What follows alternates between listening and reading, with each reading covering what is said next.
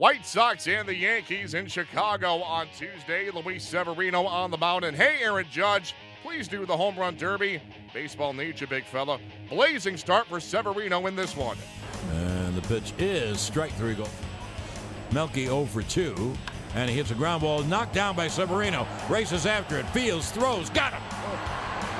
It tore the glove off Severino and rolled behind the mound. He ran after it, picked it up, and fired to first. Now the 0-2. Strike three outside corner. He struck out the side. I gather it's his last inning. What a way to go out. He has 12 strikeouts and no walks.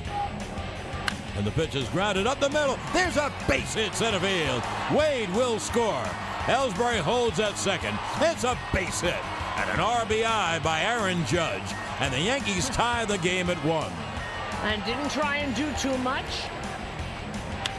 Swung on and line toward the gap in right center. It is a base hit. It will go all the way to the wall.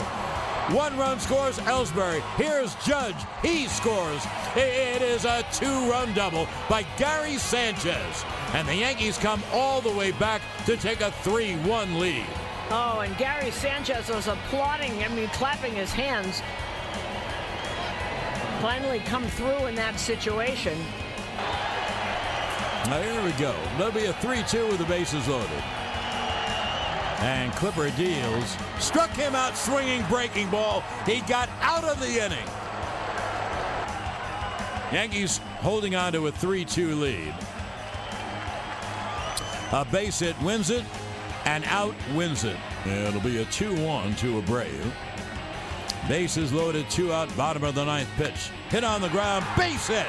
Left field, 1 run scores. Here comes the 2nd run. The throw home is not in time. Ball game over. White Sox win. Jose Abreu singled in the shortstop hole. 2 runs scored, and the White Sox win the game 4-3. Jose Abreu's 3rd career walk-off win gives the White Sox a 4-3 win. It's just the 2nd walk-off win for the Pale Hose this season. Luis Severino settles for a no decision despite a career-high 12 days. A roller coaster of emotions for the Yankees on Tuesday. A big 8th inning gave them a 3-1 lead, but they would watch that lead disappear off the bat of Jose Abreu with 2 outs in the bottom of the 9th as the Yankees suffered a 4-3 walk-off loss. Here is Yankees skipper Joe Girardi. Well, they all sting. We put ourselves in a position to win, and we just gave too many free base runners the last 2 innings, 7 free runs. And it's hard to win when, you only have a 2-run lead doing that. Clip did a fabulous job of getting out of that, but the free base runners is what hurt us tonight. I don't know. He's just a little off tonight. And he 2 walks and it hit the batsman. It's 3rd day in a row. I don't know could that have something to do with it? But, he hasn't been worked a lot, so we went for it. I think it's something we can build on. He threw the ball extremely well, and he ended up getting out of it and getting some big outs from some big hitters. So something you can build on. Dellen's thrown the ball well. Clip, maybe he gets back on track. Greeny's thrown the ball well. It's just, as I said, we've kind of been out of sorts because of some injuries and some struggles. And maybe if you get Clip going again, and you get Adam back sometime next week, everything kind of settles in. Dellin Betances has been a beast all season long, but as he discovered, the 9th inning is a totally different animal.